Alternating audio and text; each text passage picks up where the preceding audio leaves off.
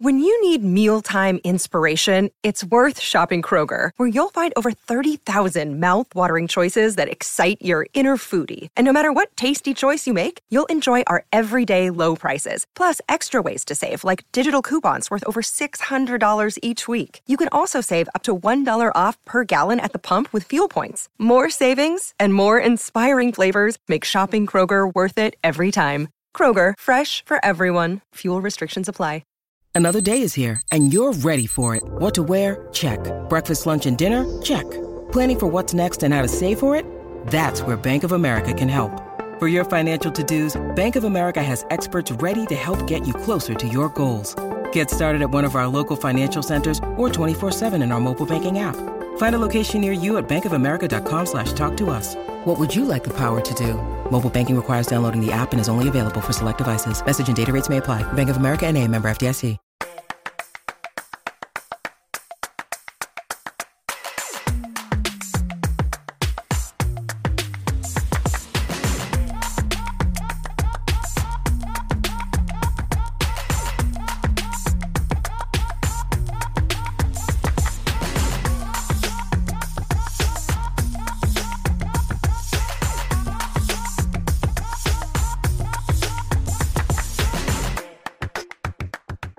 What's up, guys? Welcome back to another episode of the Blockhash Podcast, episode 381.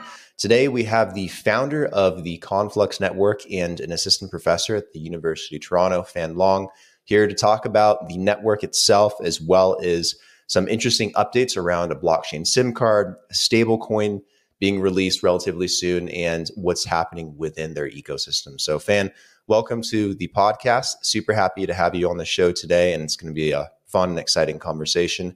How are you doing? Well, I'm doing great. I'm very happy to be here. Happy to have you as well. Before we jump into it and start talking about Conflux and some of the things you guys have going on, tell us a bit more about your background and your personal story. How did you wind up with Conflux, creating it, founding it, as well as, you know, in Web3, I guess, generally? Well, my background is always being like hacker and also scientist. And I think, so back to the high school days, I was like one of those competitive programmers, and which I just love writing code. And in high school, I actually went to the Olympiad for Informatics, or IOI. It was kind of like a competitive programming contest internationally for high school students, and won gold medals. And then later, in the undergrad and graduate school, I become a computer scientist. I did my PhD at MIT, and my research was always about I would say that at that time, there is no blockchain as a research field. So I was always all about system security, block programming languages, distributed systems, etc. So those are areas that are, very related to blockchain, I would say. So that's why actually when blockchain is a thing, I immediately get interested in it. And the funny thing is, I actually know Bitcoin, and around 2011. That's very early. Probably very early, and actually bought 100 Bitcoin very early, when the Bitcoin was $10, and sold them at $50. And that's the kind of the most funny thing that I had, and I'm still regretting it today. I bet you wish you had it back now. Exactly. So that's so I know that very early, and it gets immediately very interesting. And around the time I graduated, so I graduated from MIT at 2017.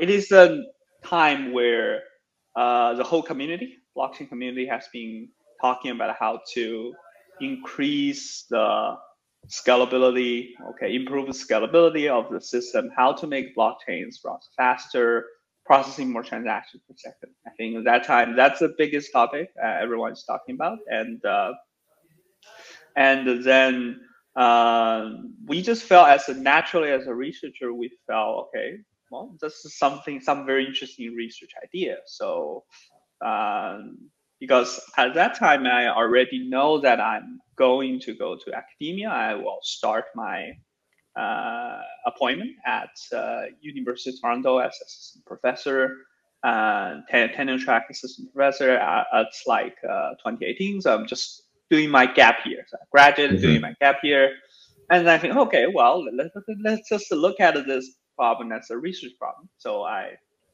talked with a bunch of collaborators, actually, because I'm actually during the gap year back to China and just stay with my friends, and there are a bunch of really talented Tsinghua University researchers that we are doing this kind of topic together, and we designed this I think novel, I think at that time very novel DAG-based consensus, which can achieve thousands of transactions per second without sacrificing any decentralization.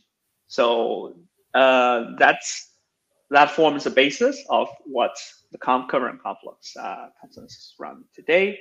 And we put an archive paper. At that time it's just we are still a bunch of researchers, right? We would say, okay, let's publish a paper. That's like, yeah.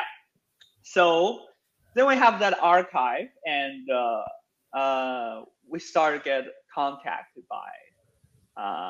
by VCs, and I think, well, then I get to know that at that time that's actually one of the kind of height of the.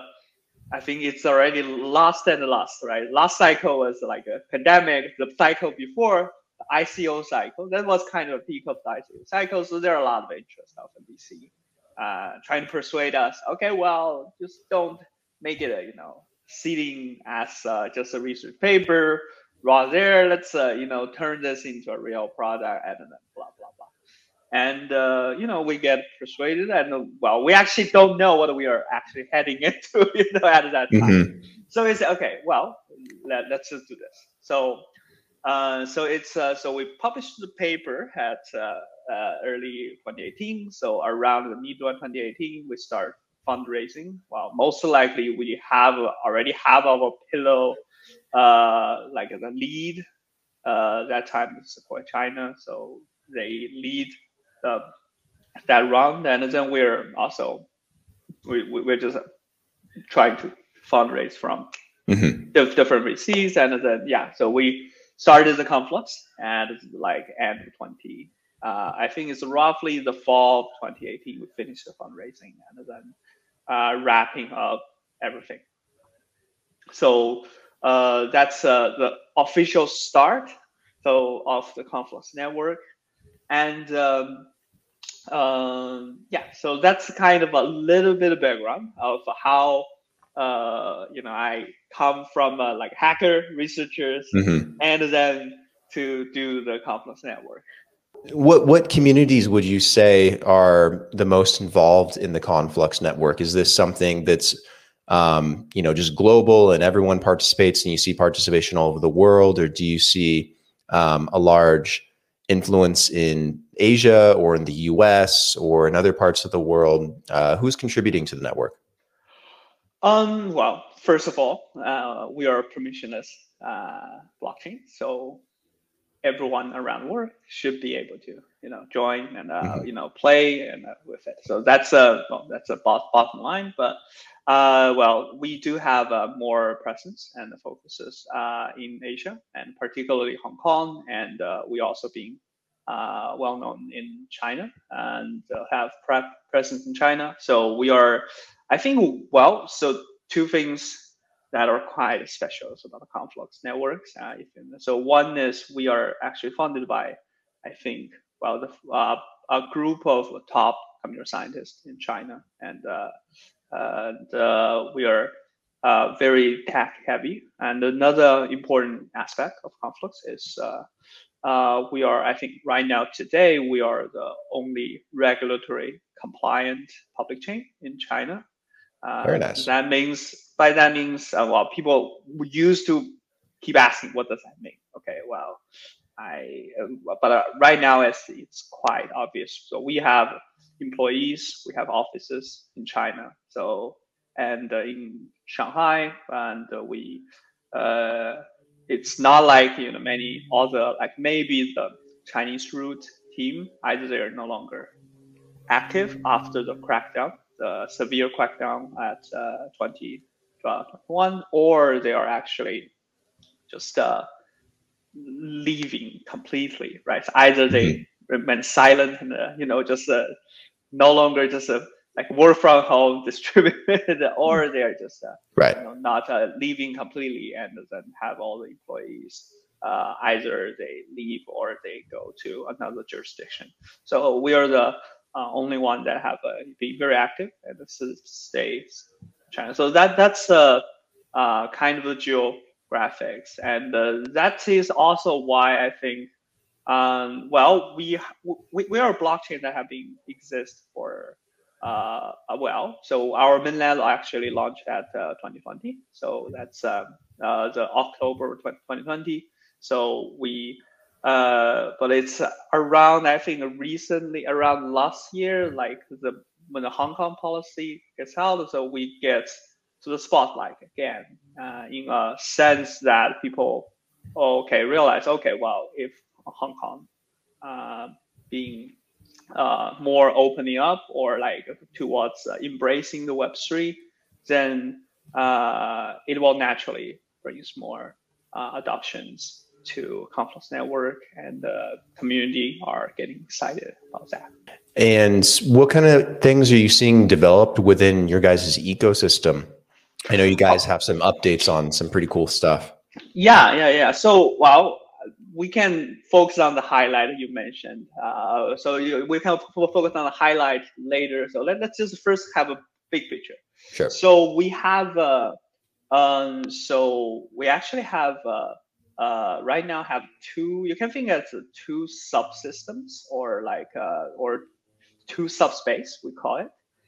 So we have fully compatible to EVM subspace. We call it the EVM space. And we also have, we call it a Conflux space or core space. So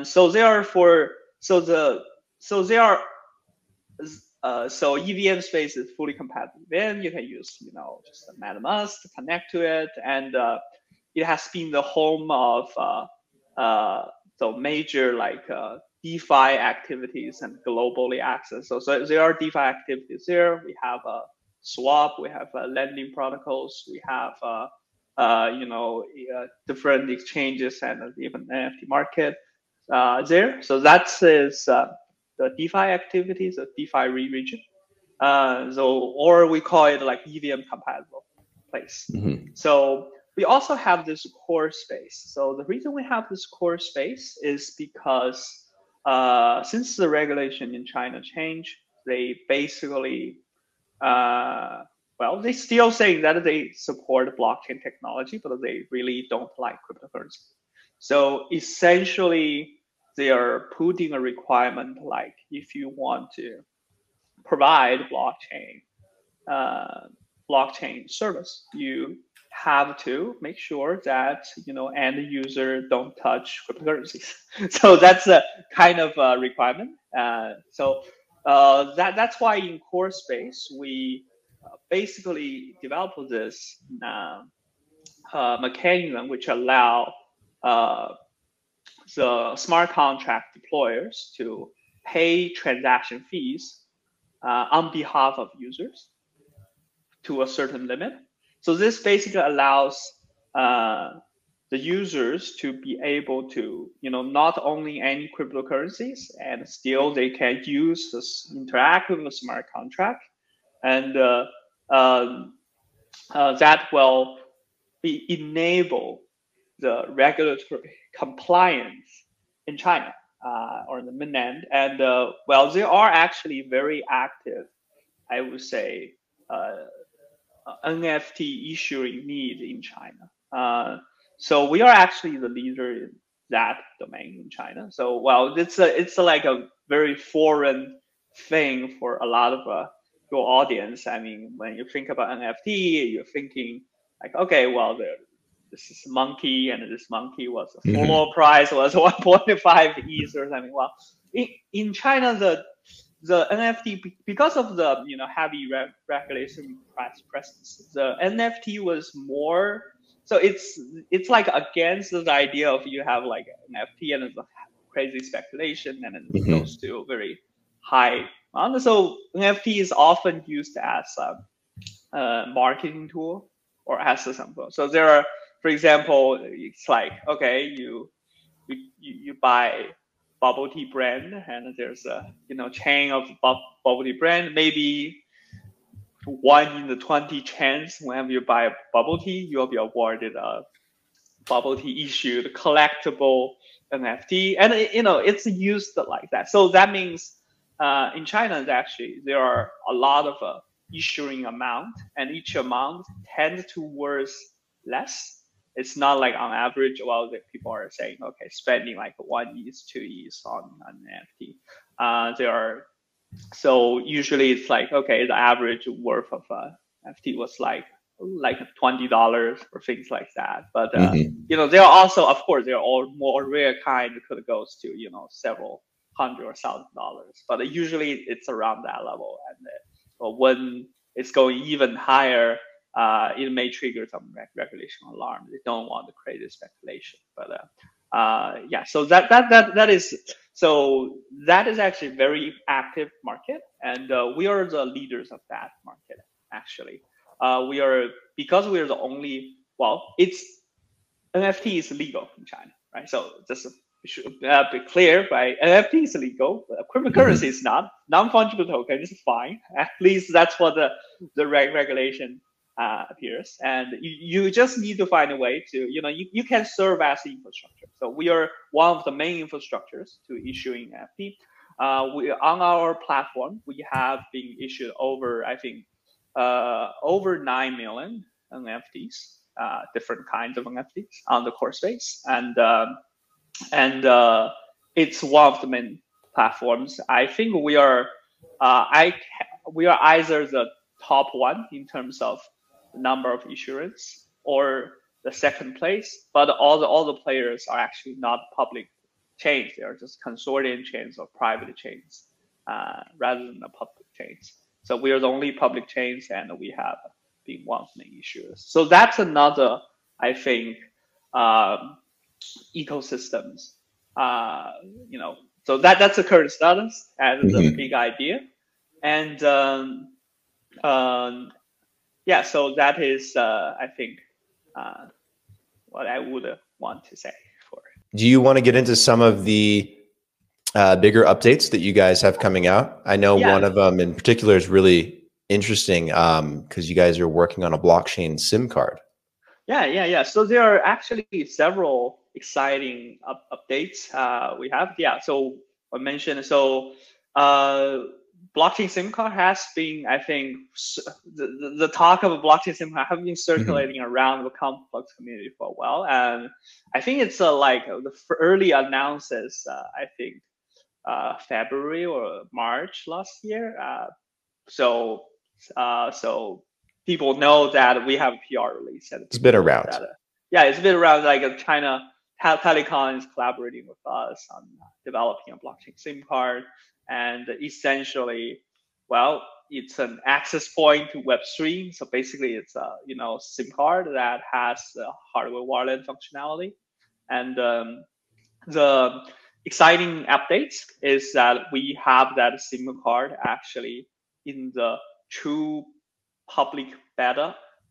That means there are 200, 300 physical cards that are already been issued, and we can, those cards are actually having the functionality of blockchain wallet, and also have the functionality as a phone SIM card, and then it can be used in the mainland and in the regions covered by China Telecom.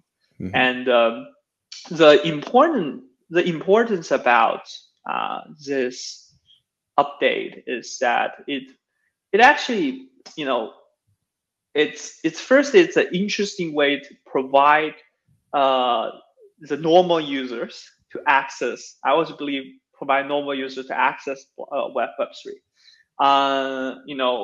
It's private key management is just too hard. We all know it's too hard, and very difficult. Probably half of us lost something because of we messed up that, and you can say, oh, Ledger or Hardware Wallet is a solution, but it's not friendly for for people that just get into this field, or people not familiar with this field, right? You cannot talk with your mommy or daddy. Okay, buy this Ledger. What is this, right? So that's and this provides a very natural interface for them because everyone knows what the SIM card is, and everyone has a cell phone, and the blockchain SIM card basically uses a connection like a Bluetooth. So it's like it has a Bluetooth connection automatically. The phone will read, and then the private key stays inside the hardware, and you have only the signatures being communicated via Bluetooth and back to the phone, so that you're accessing it in a very safe way. And that's very exciting. It provides natural access point, and it has additional meanings for, I think, for mainland China, actually, because I think at least one of the reasons that China has this kind of a rigid cryptocurrency crackdown is because they can't figure out money laundering, right? They can't figure out what's happening behind, and they just felt this technology is very hard to control when it combined with fungible tokens, and this is a valid concern. And the blockchain SIM card actually provide one of the potential solutions, if you think about it, because all the carriers and at least SIM card in China are actually automatically KYC. So this has become like, if this is actually become the standard way for people to using the blockchain, well, it will actually alleviate some concerns that the government has. So that's actually another I think an important point, and why it's exciting. China Telecom, that's why I think, China Telecom is actually a state-owned, or some like a state-owned carrier. All the carriers state-owned, but why they're doing this? Why? That's actually, people keep asking. So that's actually the explanation behind it. It's like, okay, well, it's actually provide a way for for government to find a compromise between, okay, advancing the technology, allow people to use the new technology, while have some ways to control it. So that's very exciting. So we have the beta testing, and we will release this to the general. After this phase test, we'll release this, make it accessible for users that is serviced by China Telecom. That includes, I think, Macau and Hong Kong, and the mainland China. There will be, I think, in the first version, there will be some differences on the software level. So that in order to use this, you have to download the app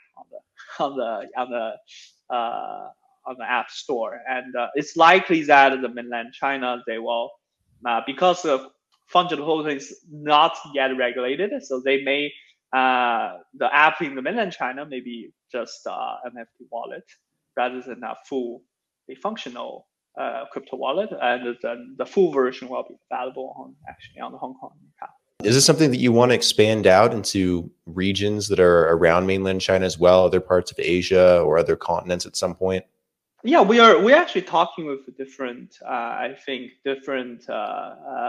carriers to see whether we can have expansions, and it is ongoing, and we will see how that happens. There are actually enough of interest, because I think the people start to realize that like Web3 is a chain that never going to disappear, right? It's not like something, okay, well, it's like eventually will happen, and it's just a matter of time of how to find the right way.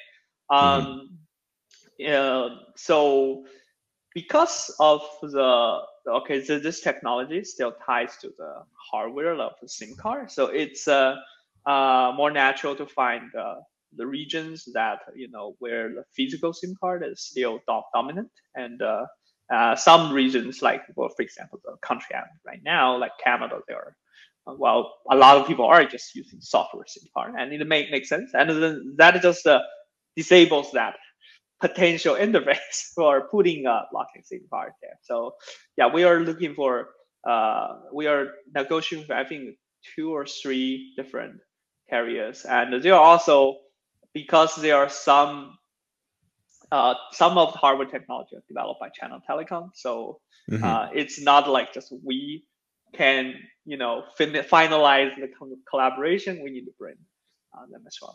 So it's not like something that we can decide alone. So we will see. We're very excited about this. I think we will see new regions coming out. Can you add other types of blockchain-based applications to the SIM card as well, like in the near future? Like, I know you mentioned the wallet being one of those key features, but could you add other things in so people could take advantage of the Conflux network and maybe use different applications? Actually, so it should be able to connect to, just like all the wallet apps, popular wallet app, like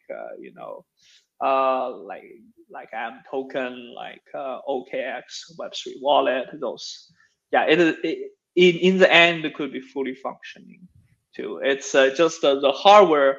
Well, what's the key limiting factor is the signature scheme support for the hardware, right? So if a blockchain that is using to, I think, wild kind of a signature scheme, then it is not supported yet. But so the first version will definitely be able to support Ethereum, Conflux, and Bitcoin, maybe, I guess. That's who would be, yeah. I know you also have a stablecoin update too. I heard about a stablecoin in Hong Kong, correct? What's that going to look like? Oh, yeah. So it has been, so Hong Kong has changing of their, or like embracing Web3 has been announced, and then so we are partnering with a lot of we're welcoming any stablecoin issuers. So one of the stablecoin Hong Kong is planning is they will have regulations how to issue Hong Kong dollar stablecoin, and I think Hong Kong dollar stablecoin, if it become any team become created and become big, it will be beneficial to the community, the whole crypto community or blockchain community as a whole, because US and especially the banking system is not, it's not very friendly to the crypto community. Let's just say that, right? So, well, although Hong Kong dollar is kind of pegged to US dollar, but well, if you got a like a Hong Kong dollar stablecoin, and that is fully regulated, embraced by the jurisdiction, you basically get a safe route of bringing in fiat into the system, and that will benefit all of the people. So that's I think that's first. I think just in general, that's a very exciting thing, and so we are also working. So we basically are trying to find out who are the responsible players, and we also incubated. We co-invest, not incubate. We co-invest together with well, it's the PR is not released. I think I should not say the name. So we incubate, we co-invest a team that will develop a new Hong Kong stablecoin, and because of the team's background, we are actually very confident that they will be able to get the license.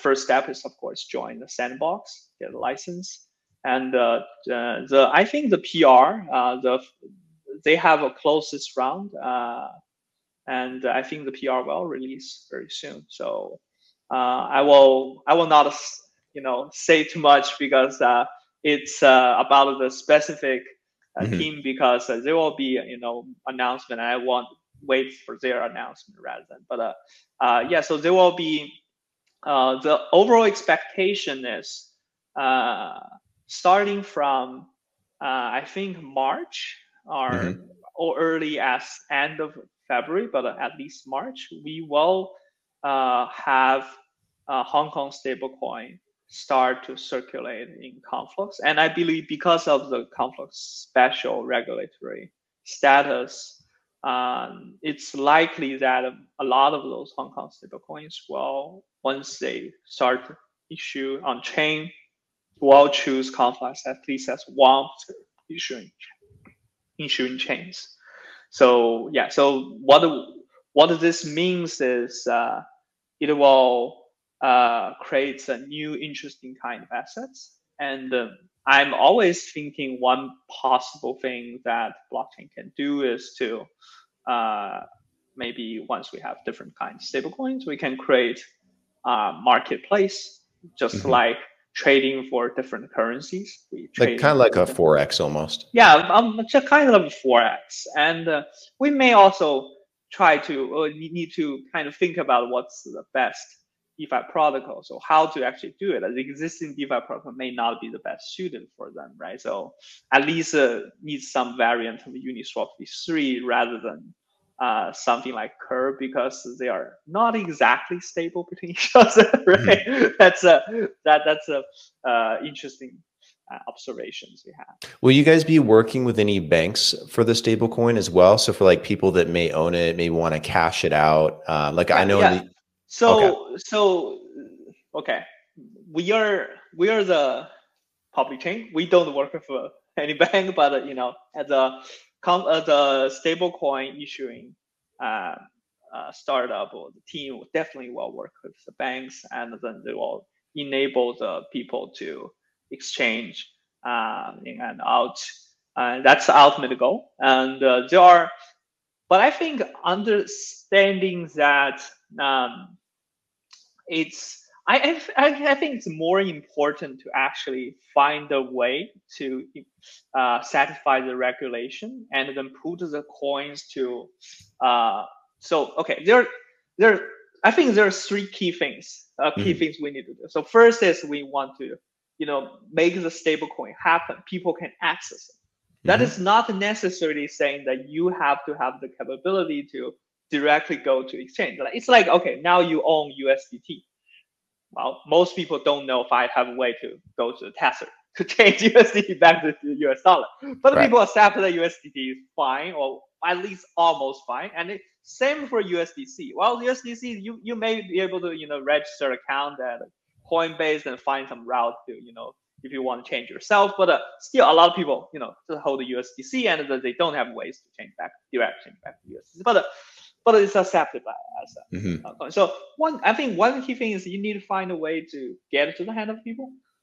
And then the second thing is you have to make sure that it's reliable, right? It's stable. I mean, then the third is okay. You want to, for long-term sustainability, you want to have regulators be okay with it and being regulatory compliant on the long end. So I think it's important to find a solution that satisfies those three. About allowing anyone to go to bank to exchange, that might be the ultimate goal. Because here's why. Because banking sector still have this pressure of suddenly just like exchange or why exchange or stablecoin issuers always have issues. Bank is just bank have this KYC pressure, right? Okay, well suddenly I need to. There are all people can exchange. That means the bank need to managing a lot of people's KYC. So a lot of those stablecoin issue, or I think the practical scheme for issuing stablecoin is you have those dealers or market makers that actually have the KYCs. They have the route to directly exchange the monies with the bank. So banks are dealing with a limited amount of KYC, and then they felt less exposed. Okay, and then it's those dealers or market makers then further disseminated via some market, via their own route, and this multi-level dissemination will be more, I would say, more practical for stablecoin for now still. Okay, cool. It sounds like you got a pretty good structure laid out for this to start rolling out. And you said March, right? Yeah. I think March we will be starting to see stablecoins, Hong Kong dollar stablecoins on Conflux. I'm confident about it. Okay, cool. Right on. Before we wrap up the episode and bring it to a conclusion, what else are you excited about within the Conflux network here in 2024? We talked about the blockchain SIM card. We talked about the stablecoin.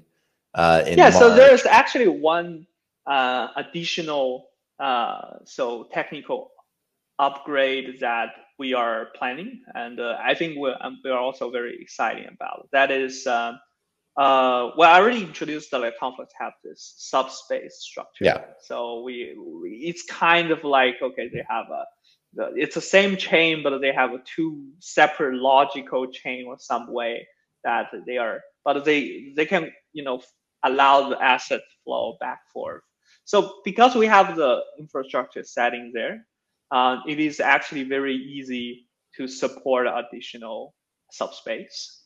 And we do hear, so this is what we just want to help the community. We hear there is a lot of demand for Bitcoin infrastructures recently, because of all these the heart of all these, and the recent possibilities of doing additional stuff in Bitcoin. Ordinals. Yeah. So that's so a lot of people actually goes into that, and after playing the speculation, then realize there's nothing much additional things they can do, because Bitcoin is itself is, well, first it's just like Ethereum, it's very expensive, right? So that's the first thing. And second is Bitcoin script language is indeed very limited to what you can do or cannot do. It's not just not Turing complete, it's cannot do anything that is sophisticated, right? It's not meant to be. Yeah. So we plan to say, okay, well, what if, since there's a need, and it's also something that our structure could do maybe 1 month development, because it's just, okay, starts a new subspace. We have most of the infrastructure there. So we are in the next upgrade. We are going to create a new subspace that is designed for as a Bitcoin L2, and then we will try to enable. So the two things we want to. So first is we want to have the as secure as possible connections to the Bitcoin main layer. So being as secure is like allowed by Bitcoin scripting language. So there are certain things. Okay, so there are a lot of the projects going on putting buzzword together, but I, as computer scientist, I don't understand, right? So it's like they say, okay, we're going to doing ZK layer 2 for Bitcoin. But wait a minute, well, Bitcoin script language is so limited, and how are you going to do verifications on Bitcoin script language? So so we're not doing that. So we're going to use reshare based so private key construction scheme. So to make sure that, okay, as long as a Bitcoin network. So first we're going to use Bitcoin, bring the Bitcoin staking functionality to Conflux. This is basically trying to use Bitcoin, existing Bitcoin powers, and to Bitcoin network power security to enhance the Conflux security. So that's the first thing. Then we bring those together. So we're going to require all the Conflux POS node to run a Bitcoin Live node, and then we are going to say that, okay, as long as the Bitcoin does not fail, and the enhanced Conflux capability, enhanced Conflux POS, which also combine some of Bitcoin security, those two do not fail, then the asset flow will not fail. The security, the limits will not fail. So we have an asset way to bridge the assets, or tunnel the assets between the layer 2 that we're building and the Bitcoin in as secure as possible way. So that's the first thing. Then we will enable that will enable us to create a new subspace that is using Bitcoin as a gas, and then we'll be able to do all the EVM development and bring the existing tool chains to enable those new assets like Bitcoin, all these, or those. So that's something we are actively working on, and it will be available in the next upgrade of the Conflux network, which I expect will happen on Q2 this year. That's very fascinating. You guys got a lot of stuff going on. How do you manage all this? Well, we're just working hard. Good answer. Where can people go to learn more about the Conflux network, to maybe join some of the communities, maybe get involved themselves, maybe they want to develop something? Where would you direct people? Oh, well, just go to the Conflux website, and then we have Telegram groups. We have we also have the all the Discord servers, and there are the community is very active there, and so and also in our website you can find all the technical documents, and if you want to just develop on top of Conflux, and you see those new developments there, new updates there, any opportunity you want to catch on, then just go check that out, and you can also find the contact information to the team, and then we're happy to chat with you. Fan, thank you for taking the time to come on the episode today. Come on the podcast and do an episode. It's been really, really fun learning about the Conflux network and some of the big updates you guys have. So again, really appreciate the time, and we'll have to do this again soon in the future when some of these launch. Wow, great. Happy to chat with you. Thank you.